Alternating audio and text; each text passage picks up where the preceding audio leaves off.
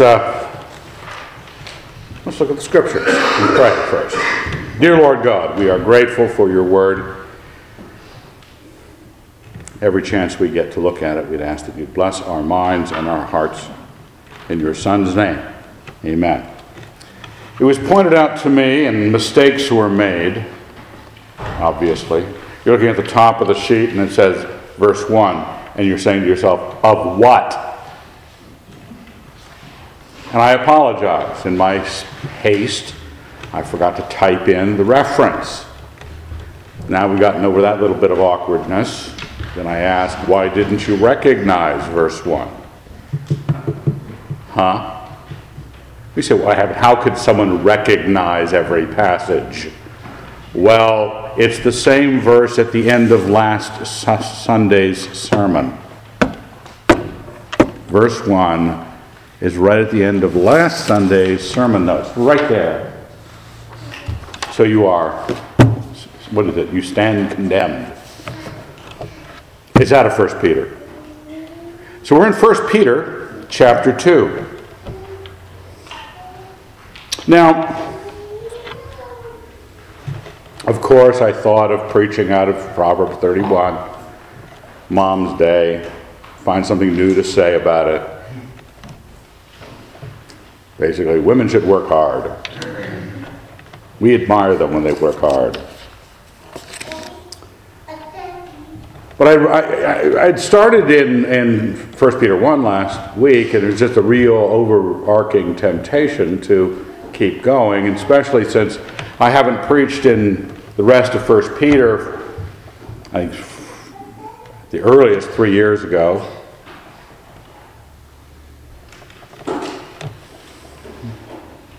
And it says such wonderful things. And even right there in the first verse, a couple verses that we talked about last week at the end of the sermon, so put away all malice and guile and insincerity and envy and all slander. Like newborn babes, see, it ties in to Mom's Day. Kind of. That's it. That's the biggest tie-in you're going to get. Like newborn babes, long for the pure spiritual milk, that by it you may grow up to salvation, for you have tasted the kindness of the Lord. Now, I bolded a couple things there. Not the same things I bolded last week. Long for the pure. It's a spiritual milk we're after, so to long for the purity of this kind of thing. It's an admonition, if not an imperative. You're supposed to do that. And the reason you're supposed to do that, and the reason it might move away from being an imperative and move to an admonition, you know the distinction? Is because you've tasted the kindness of the Lord. You know what it tastes like. You know what this goodness is. And so really you only have to be reminded. Jesus Christ is laid out in front of you. The Christian life is revisited Sunday after Sunday, conversation after conversation with various believers. And you've tasted that. When you haven't tasted it, and the admonition starts sounding like somebody telling you have to have a quiet time. You know, oh, I got to read the Bible. We were talking to some Christian friends last night, and they were talking to somebody. We were talking about a witnessing opportunity, and someone who views the idea of believing in God as kind of the worst thing that ever happened. You know, oh, what if the Christian God is real? You know, he's the buzzkill of all buzzkills. Just really not much joy. And he stopped to think as a Christian. No, I've tasted this. I'm part of this religion. I know what this religion does and is. I've tasted the kindness of the Lord, so I long for the pure spiritual milk. Now that notion, which came out of the verse 1 of chapter 2, was so put away. It was following on after what we talked about last week.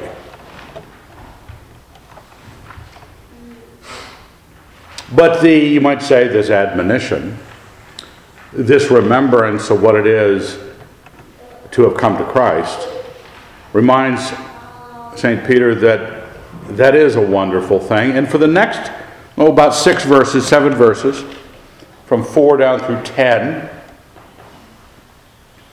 he is going to sort of wax eloquent about our life in Christ. Come to him, verse 4, to that living stone, rejected by men, but in God's sight chosen and precious. And like living stones, be yourselves built into a spiritual house, to be a holy priesthood, to offer spiritual sacrifices acceptable to God through Jesus Christ. For it stands in Scripture, behold, I am laying in Zion a stone, a cornerstone chosen and precious, and he who believes in him will not be put to shame. To you, therefore, who believe, he is precious. But for those who do not believe, the very stone which the builders rejected has become the head of the corner, and a stone that will make men stumble, a rock that will make them fall. For they stumble because they disobey the word as they were destined to do. But you are a chosen race, a royal priesthood, a holy nation, God's own people, that you may declare the wonderful deeds of him who called you out of darkness into his marvelous light. Once you were no people, but now you are God's people. Once you had not received mercy, but now you have received mercy. Like I said, he is waxing eloquent about what we have. And everybody's going, yeah, preach it, Peter.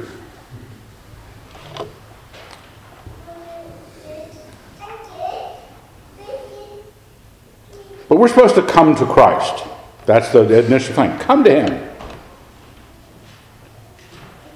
But it's a come to him, not as a come to Christ who we have made the most respectable and popular religious teacher in history.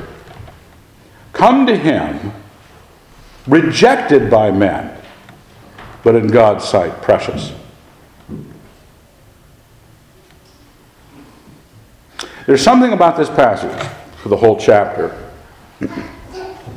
that has to do with the preciousness of Christ and the Christian life, that is the energy of a life that is lived in rejection by all things, or that has to put up with offering a degree of what we consider capitulation, whippedness, humility in this world. And frankly, we don't like it. But this message here at the beginning of the passage is to let you know that what you've found in Christ is religion at its Platonic actuality. You have found the thing that is not the shadow. The temple in Jerusalem, any church service of today is just a shadow. This is just what we're casting on the wall of the life you have in Christ, because you have been made, like our God, into a living stone. He's the cornerstone. We have been made into living stones. We're not just the stones, we're the priesthood. We're running around inside the halls of ourselves, offering the religion that God once offered. Offering sacrifices acceptable. But if I have an acceptable physical religion that we've grown to like over the centuries, whether you're an ancient Jew or whether you're an ancient Baal worshiper or a Christian coming through the Middle Ages, whatever you want to think of it as, this is not what you've gotten. There is something in Christ that makes you the religion, that makes you the building, makes you the priesthood. And it's making sacrifices very distinct from what religious shadow observations do.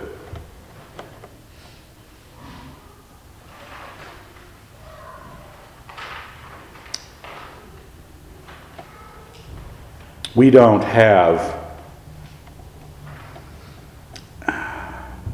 but in certain points in Christian history, I suppose there's been more so. But the first century church was having to deal with a world that had never heard of Christianity before. This is a brand new religion, a brand new God, and they didn't like him. But the Christians in the first century didn't have Christian religious templates to fall back on.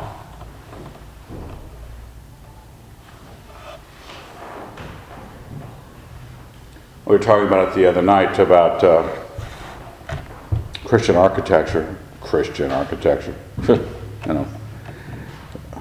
Why does a church feel a certain?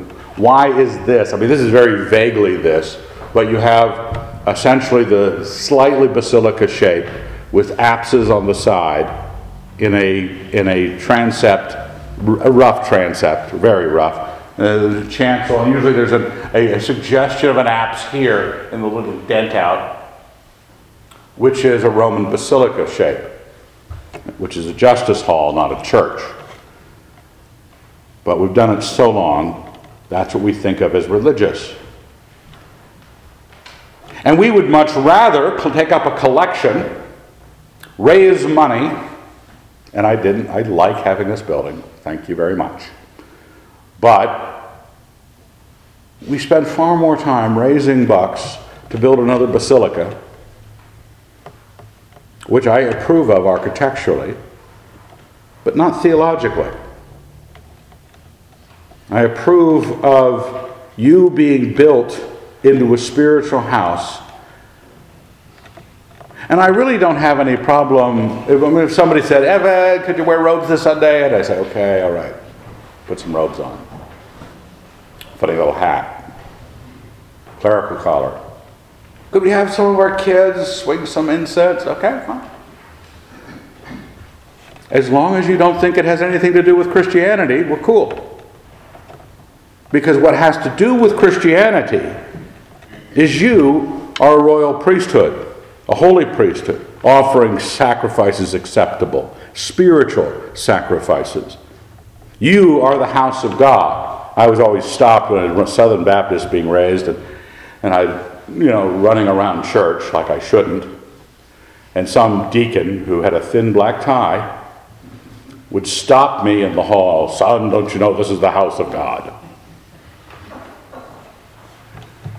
I didn't think so, not just because my father had told me it wasn't, but I didn't think so, so sort of naturally.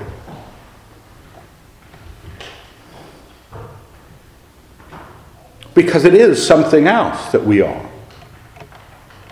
This is what we're supposed to come to. And this is what the labor of Christ, we are come to him, and it quotes Isaiah 28, Behold, I'm laying in Zion a stone, a cornerstone, chosen and precious, and he who believes in him will not be put to shame. If you are not building Christianity, if you are not building your religion out of you, spiritually, on the foundation of Jesus Christ, and not the teaching of the Apostolic Fathers, and not the Roman Basilica shape, and not the institution of whatever kind of forms of Christianity or Christendom we want to make, but Jesus Christ, he is the thing that will not put you to shame should you build your life on it. And if that is true, if you've built this on Jesus Christ, if you've come to Jesus and you realize that it really defaults to you, doesn't default, the reason we don't do a lot of things in this church is because 1, we're lazy, 2, we don't have any staff, and 3, we don't believe in it. We want to wait for you to live out Christ in your life. Offer, by whatever gifts God gave you, the chance to put a water filter on our sink so the coffee's a little bit better. And people who cook, cook. And people who chat with you. We want you to be living stones in a spiritual house that has little to do with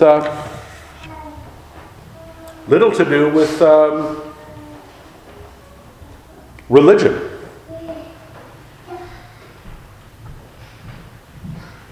You therefore who believe, to you therefore who believe, he is precious. But for those who do not believe, the very stone which the builders rejected has become the head of the corner. One thing you have to remember, that for all of this that is being done, this is the end. We don't have to discuss whether Jesus will win if only we get enough people to join Christianity. It doesn't matter if he is absolutely, completely rejected by everybody on the planet, and you only, are his one believer. He wins. The stone the builders rejected has become the head of the corner, whether they rejected him or not. The stone that will make men stumble. No matter what they think of you on campus, no matter what they think of you at work, if you are being built into the church-going prig, let's all make fun of you. It's a very easy joke. But if Jesus Christ, you've come to Christ and you've been made into a living stone, a holy priesthood, offering spiritual sacrifices, you might be the only one at work that lives that way. You might be the only one at the University of Idaho that thinks about Christianity this way. But it doesn't matter how much they mock it, because you've found the precious thing. You found the precious thing, and they are destined to stumble. After it quotes that they stumble because they disobey the word, verse 8, as they were destined to do. Now, I know some of you are probably reformed. God help you. And Jesus loves you. And some of you are not. But when words like that, people are destined to do something. Do your own thing with it, whatever your own thing is. But don't step aside to a theological discussion when it's letting you know that they were going to this. What destiny means is that's where they're going. Whatever the mechanism you think is the destining mechanism, they're going there. Where they're going is Stumbletown. That's what their lives end up like. I'm in the ministry. I'm a professional. I know this stuff. People show up and tell me stories that are incredible. I go over to get my father up in the morning, and he tells me stories of people he's talking to that are incredible. And he's still amazed at 88. Someone could still walk into his living room and sit down and tell him the worst train wreck in human history. And he hasn't heard anything that bad. That's what people do. It's sort of like the inventiveness of man. We look at it as inventing, electric toothbrushes and iPhones. Wow, the inventiveness. I look at it sin. They're really good at it. That's sort of oxymoronic, isn't it? They're really good at sin. They are destined. When they do not accept the stone, remember, if you don't take on Christianity this way, even if you're still playing Christianity, because the whole idea, one of the greatest lies you can fall for, is I'm not going to come to Jesus, I'm not going to be in it as living stone, but I'm going to build something that kind of looks like Christianity, and I'm going to raise my family in it. It's just a different kind of, you might say, narrative that you are writing, and the stumbling is going to surprise the heck out of you. You're going to end up falling all over your own feet because you didn't find what was precious. You didn't find that you, verse 9, were a chosen race, a royal priesthood, a holy nation, God's own people. Now this is sounding, I know, radical Anabaptist sort of talk, where the actual people are the thing. There is no institution that can be Christian. It can just be an arrangement of who sets the times and who pays the water bill. That has to be done. So you have to have institutions, but an institution can't get saved. Only you can be saved, because only you sinned. This is the wonderful thing of this finding yourself a royal priesthood, a holy nation. Everything that had been admired, you might say self-admired in the Jews. The Levites admired themselves for being priests. The Jews admired themselves for being chosen.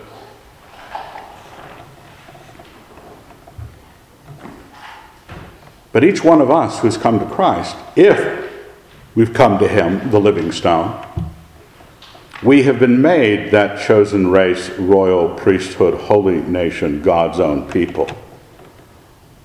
Why? Just because God likes changing where the deck chairs are on the cruise ship? And so that this time around it gets to be the Gentiles? God has a point that didn't come to pass until the Christ.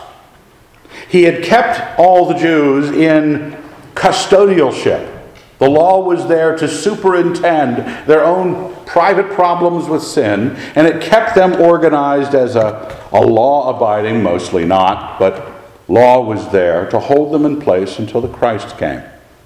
But when the Christ came, the encounter with Christ is the encounter with a living stone that you have to make yourself a part of the same kind of being and thing and function that Jesus Christ is. And consequently, you have been made into the actual, not the shadow. The chosen nation, that was a shadow. The priesthood of the Levites, that was a shadow. The sacrifices in the temple, that was a shadow. Because what was happening in your Christ, your high priest, Jesus Christ, the cornerstone of your temple, is a man. You say, I don't know how that works. How does it be a stone and how could it be a man? It's because you're living in the shadows repeatedly, and it was only an image for you to carry over. This was the real thing. This is what Christianity ought to be. In bold here, that you may declare the wonderful deeds of Him who called you out of darkness into His marvelous light. Is that how you phrase it? Is that what you do? Oh, we like to, I like apologetics, I like philosophy, I like being in a really good argument. Love it. Some of us like talking about Christian influence on political things. But the center of our faith is this cornerstone that anybody who's not pointed to Him is destined to stumble. Destined. Pointed at it, planning on it. And those of us that are not, that are being built into a holy nation and a royal priesthood, are being that way to declare the wonderful deeds of Him who called us out of darkness into, in case you needed it to be modified, marvelous light. Is that how you think of your salvation? This is marvelous light. It was darkness, now it's marvelous light. And I am thinking of my God and the things He has done. And I know that I function as an actual religion. In human history, this has not happened. An actual religion bound together by an actual God to where there is no temple necessary, there is no church building necessary. It can totally function with you, the only one on the planet who believes it. It can function with 10,000 of you on the planet who believe it, who have been coming after Jesus Christ. Once you were no people, but now you are God's people. Once you had not received mercy, but now you have received mercy. You don't want to stumble. You don't want to be the kind of person that is heading to a train wreck of a personal life. Because remember, this is a destiny, someplace you're headed. If you don't deal with this Jesus the way He wants to be dealt with, even if you are theologically completely correct. Say you come up to me after the service with a little notepad, you say, Evan, what are the beliefs you hold to be absolutely true? I'd like to jot them down and practice believing them between now and next Sunday. I would be strangely complimented. And I might tell you what the list is. Say there's 8 key things. You go, okay, I'm going off, I'm going to believe this. I'm going to reject anything else, I'm going to believe all this. The catechism.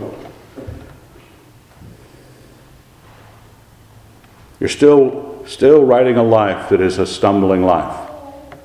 It's still going to be a train wreck.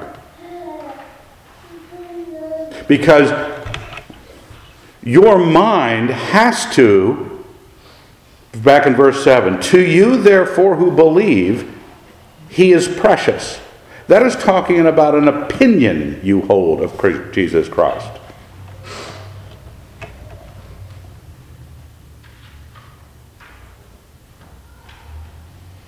You are God's people and you've received mercy. That's why you think of it as marvelous light. Not just we're right, they're wrong. I've been in a number of conversations recently about, sort of ultimate apologetics about the existence of God. And it's fun because you get to shoot fish in a pond. It's easy. But that's not the actual thing that they need straightened out.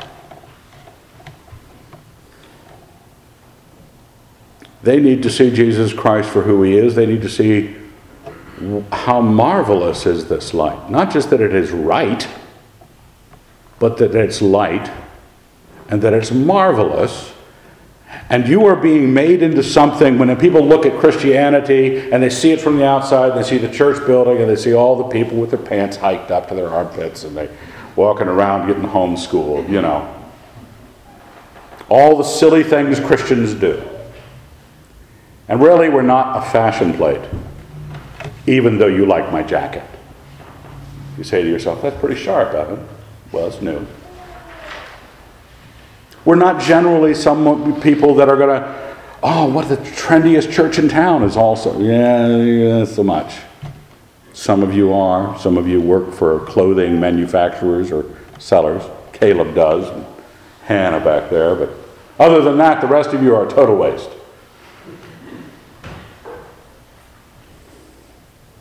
We're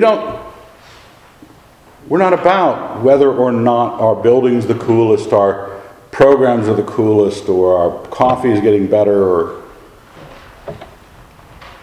we've received mercy.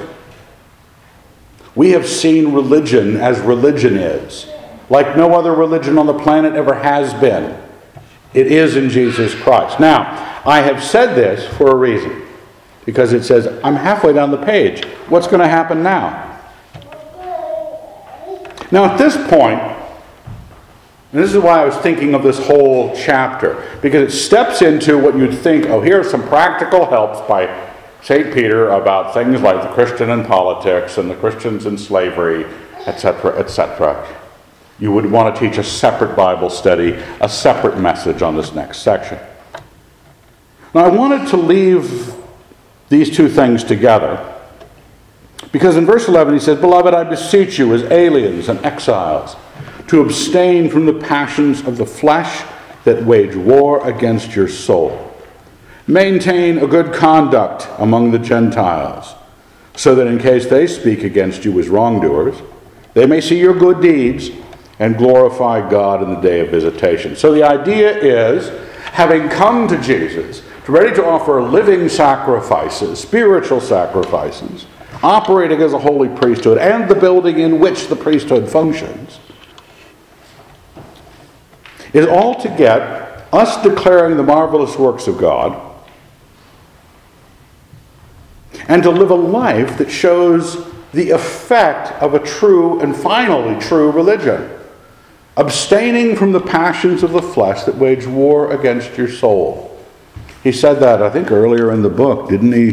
Back in chapter 1. Do not be conformed to the passions of your former ignorance. Well, just as a piece of advice, before we get on to the actual particulars here, if you have not gone after Christ, if you did not obey verse 4, the admonition there to come to him, to see him a certain way, to see religion a certain way, if you haven't, something else has. There aren't many options for inertial force in your life?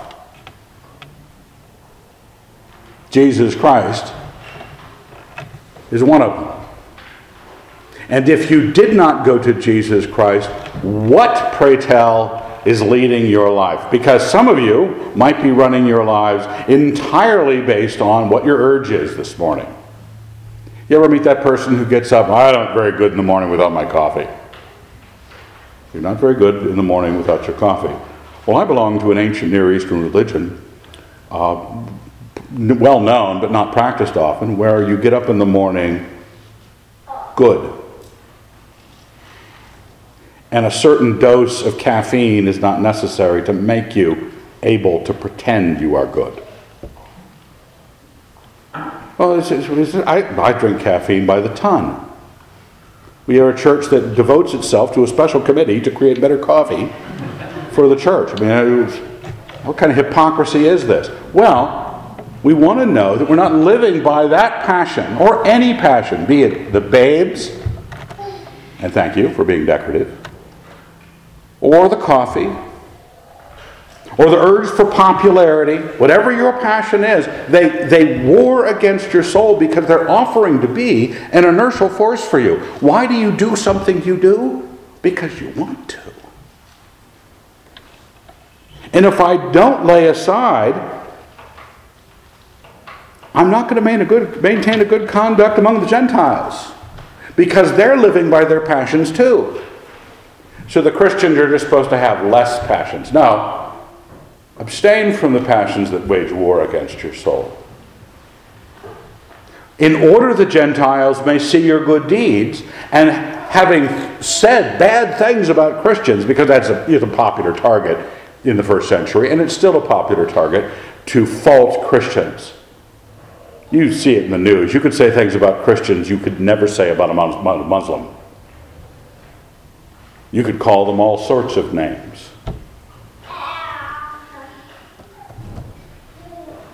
But what have you done to disabuse them of that? Have you had them over for dinner? Have they seen how you've talked to your wife? Loved your children? Been gracious?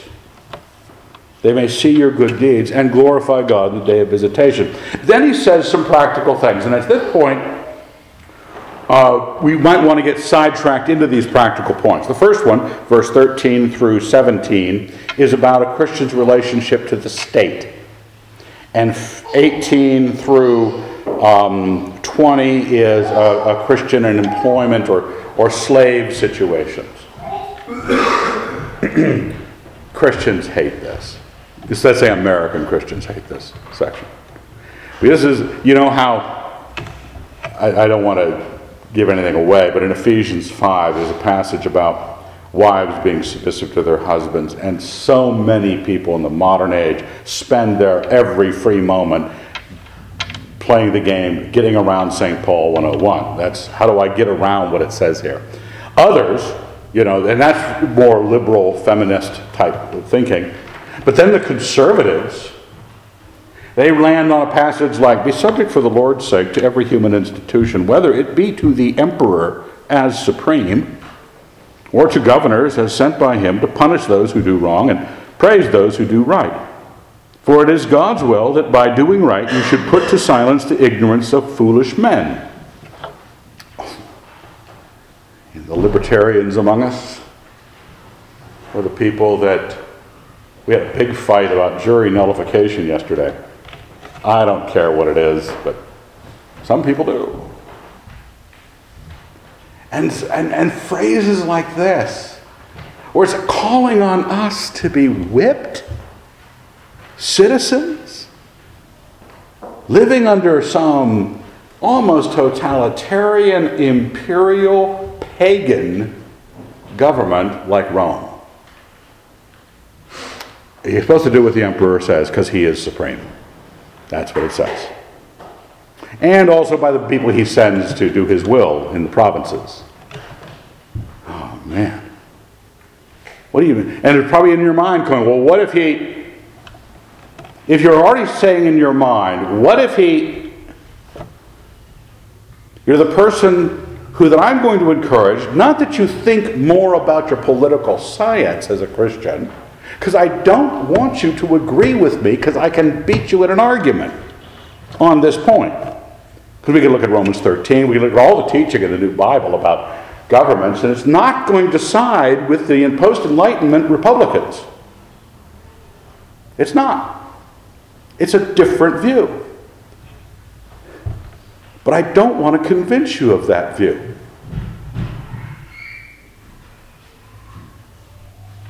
I want you to go back and read verses 1 through 10.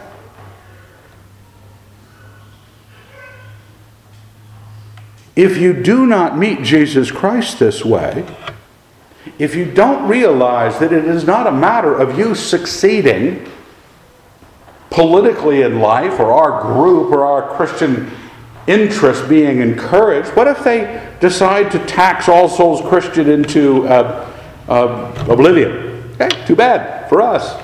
Lose the building. Still know Jesus Christ. Still, we're living stones. They can even kill us. And then Jesus says, don't fear, he can kill the body, and afterwards can do nothing. But fear him rather, once he is killed, can cast both body and soul into hell. Have you come to Christ? Have you lived Christianity as if you were the only one in it? And then you rejoice so much when you meet the other believers. Whatever their theological background, you love them because they've met the same Jesus Christ. And consequently, by the time you're done meeting with your Lord, becoming the kind of building he wants you to be, and beginning to realize it is not a physical empire Jesus is trying to create, you don't get so grasping about your political rights. Now, I think it is better for a country to grant freedom to its citizens. A well-armed militia, you bet. I like those things. But those are just opinions about the way to run a country. I think maybe some people might like a gold standard. Some people might like more local taxation decisions at a state level. Fine, design's what you want to design. But have your religion be in Christ a certain way so that when it becomes totalitarian and awful, when you're beginning to look at the system, what's out there on the lineup for November, and you go, I don't know what to do. It's going to be bad no matter what. Say, I know my Lord Jesus Christ. We're a holy nation, a chosen people, a royal priesthood. That's what I'm involved with, and I don't concern myself with words like submission. The next section, verse 18, servants, be submissive.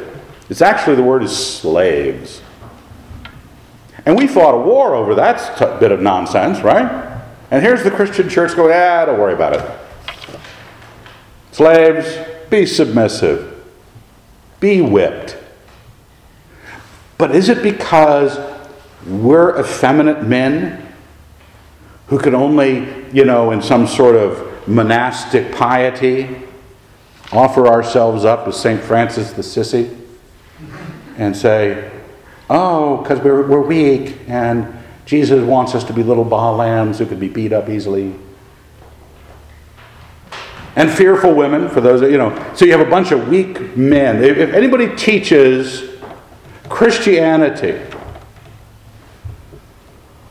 as if it was creating a motif to live by, that even if you weren't under a totalitarian regime, you acted like you were under totalitarian control. Because whipped men, they just become whipped by their wives. Not that any women would ever do anything like that, but I've heard on TV. That's what you do. You're more interested in being whipped than having the kind of faith that does not care what the state is up to. They're up to doing God's business in a different way than you want. Submit to them. even your masters, with all respect, not only to the kind and the gentle, but also to the overbearing. Why? For one is approved. If mindful of God, he endures pain while suffering unjustly. People wonder why I never was in favor of the American Revolution. Well, because I don't care what the king was doing. You suffer it. Well, it was unjust. Well, if you take it patiently, you have God's approval. I would consider rebellion not taking it patiently. Shooting people, not taking it patiently. Fighting back, creating a rebellion. I am Spartacus. Bunch of slaves rebelling against Rome. Oh, it was only right. That's what you feel because you're an American. I want you to meet Jesus Christ. Jesus Christ changes how you approach things because he has met that world. He has conquered in that world. He has given you a religion in which to live where it doesn't matter because Jesus Christ has become head of the corner. They are destined to stumble. I don't care what civic, state religion they have, system of government, power over you economically. They are walking their life to falling on their face. And I'm not submitting because my God told me to submit. I'm submitting because it's who I know in him. Mindful of God, you're approved. Not if you fall down because you're weak, but because you're mindful of God. For you do right and suffer for it, and you take it patiently, you have God's approval. Now, I know other Christians have different beliefs. Some of you may have some different beliefs. That's fine. But I want you to meet, if I ran across an uppity child, say some family that came here, had some little 12-year-old that was, sideways in every way. Didn't speak with the proper respect. I don't want to tell the kid that he ought to speak with the proper respect. I want him to meet Jesus Christ. And say you found some wife that was, my wife had an encounter at the bank where a woman, because the teller shared with Leslie very nicely that because her husband wouldn't let her get new countertops for her kitchen, she was going to paint the kitchen and she was going to pick a color he hated. Way to make a wonderful marriage. Going to paint the kitchen purple because he hates purple. Because he won't let me have the countertops. What if you had that kind of woman? Well, I don't really feel I could walk into her life and say, good people submit to their husbands. I'd say, you need to meet the Lord Jesus Christ. You need to find the humility, the wonder, the marvelous light that is in Jesus Christ. Then look at the passages where you're Jesus Christ, who wonderfully saved you, who gave you mercy, made you a royal priesthood, made you the religion of all religions, and you're going to go, nah, I still want to be American. I still want to fight back. And you want to serve this Jesus Christ. I make that point in C.S. Lewis's That Hideous Strength, where Jane, who is having trouble with her husband, is not told what she must do to act. You don't want to find out what it is to act like a good Christian. You want to become a Christian. If you meet Jesus Christ, verse 21, for to this you have been called, because Christ also suffered for you, leaving you an example that you should follow in his steps.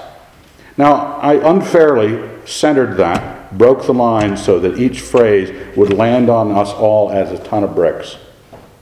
You've been called to this. This is not a position that one theology holds. You've been called to this. This is where Christ is. Because he suffered for you, leaving us an example, what he did on the cross was saying to you, look like me. See how I'm doing this? Leaving you an example? That you should follow in his steps. He committed no sin, so you commit no sin. No guile was found on his lips, so you're not trying to mess with things and trick the world and mess with him in some sort of way. When he was reviled, he did not revile in return.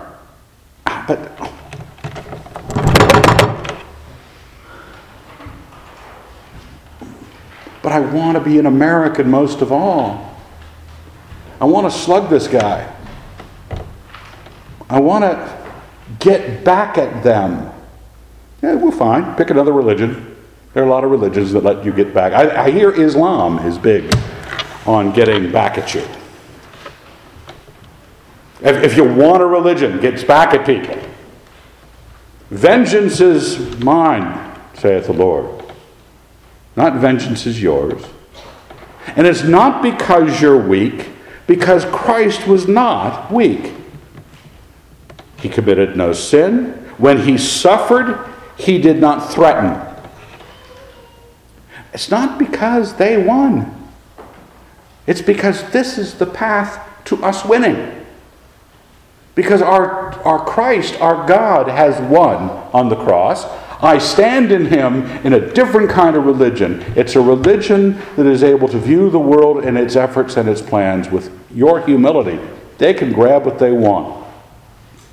He trusted to him who judges justly. He's not saying, oh, really, nobody should be hurt in this world. Everybody gets to choose the truth that they get to follow. And who am I to say? We're supposed to be taught. It's not tolerance. This is not tolerance. This is, they're dumb, they're doing their life dumb, they're hurting me with their dumbness, and I'm going to take it. Because I'm not in charge of trying to make a utopia here on earth that Christians get to write the rules for. My job is to declare how I'm called out of darkness into his marvelous light. I'm supposed to impress them with my good life. And then I trust God to judge them. And they will be judged justly. It's not because judgment is bad, because I'm not supposed to be doing it. God's supposed to be doing it. Brethren, never avenge yourselves. For vengeance is not right, saith the Lord. No, because vengeance is mine, saith the Lord. God judges every man according to what he has done. Everyone, all things. And that's my God. But if I step into Jesus Christ, I realize that I'm living in not a circumstance where my institution gets a certain amount of political power, a certain amount of economic power, and we start to throw our weight around because we can't resist power.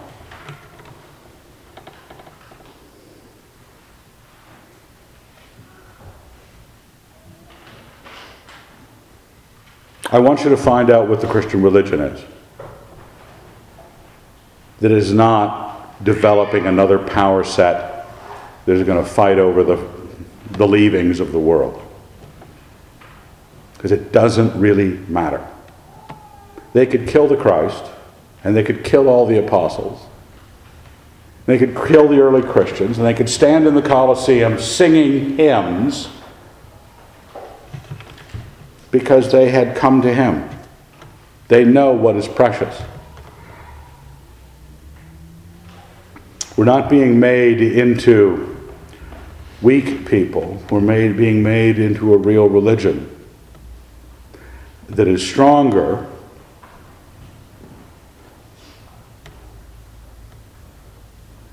We know the value of wounds. That's basically it. We know how powerful wounds are. And we know that we could never fight back in such a way. If I have to make a church strong enough to fight back, say the city council wants to seize our property, if I have to make a church big enough, I start to lower the standards. I start to get people who want to hurt people. You ever feel that in politics? The desire to get into power just so you can destroy your enemies? That's why we do things like that. Christianity's not about that. He himself bore our sins in his body on the tree, that we might die to sin and live to righteousness. That's what that was for. So what are you about? He's left us an example. He gave us an act that was bringing mercy to your life, that we might die to sin and live to righteousness. By his wounds you have been healed. You understand that the guide of our religion, the God of our religion, took humility, which in his circumstance, the most abject humility, because God himself in his transcendence becomes man so he could be killed by the religion that he had founded. The insult is incredible. But that was his intention. It didn't get out of control and they killed him and oh my gosh, we have to make a plan B, a religion out of the accident of our God dying. The God came to die, became a man to die. Though he was the form of God, did not count equality with God a thing to be grasped, but emptied himself. That's our religion. You don't like it. Again, there are other religions that are much more proud. There are forms of Christianity that you can find, without much hard looking, that are much more proud. By his wounds you have been healed. This all happened that you could be set free from sin, so that you wouldn't be a toad. For you were straying like sheep, but have now returned to the shepherd and guardian of your souls. This whole thing of Christ is you've laid down your claim to running your life. You have found yourself being made into living stones and a priesthood that serves this God this way. And when you realize the joy, the preciousness, the marvelous light of it, you don't find yourself waltzing into Romans 13 or the middle part of this chapter going, I don't like this. I've got to get around this somehow. You start to smile and you say, I start to understand my God.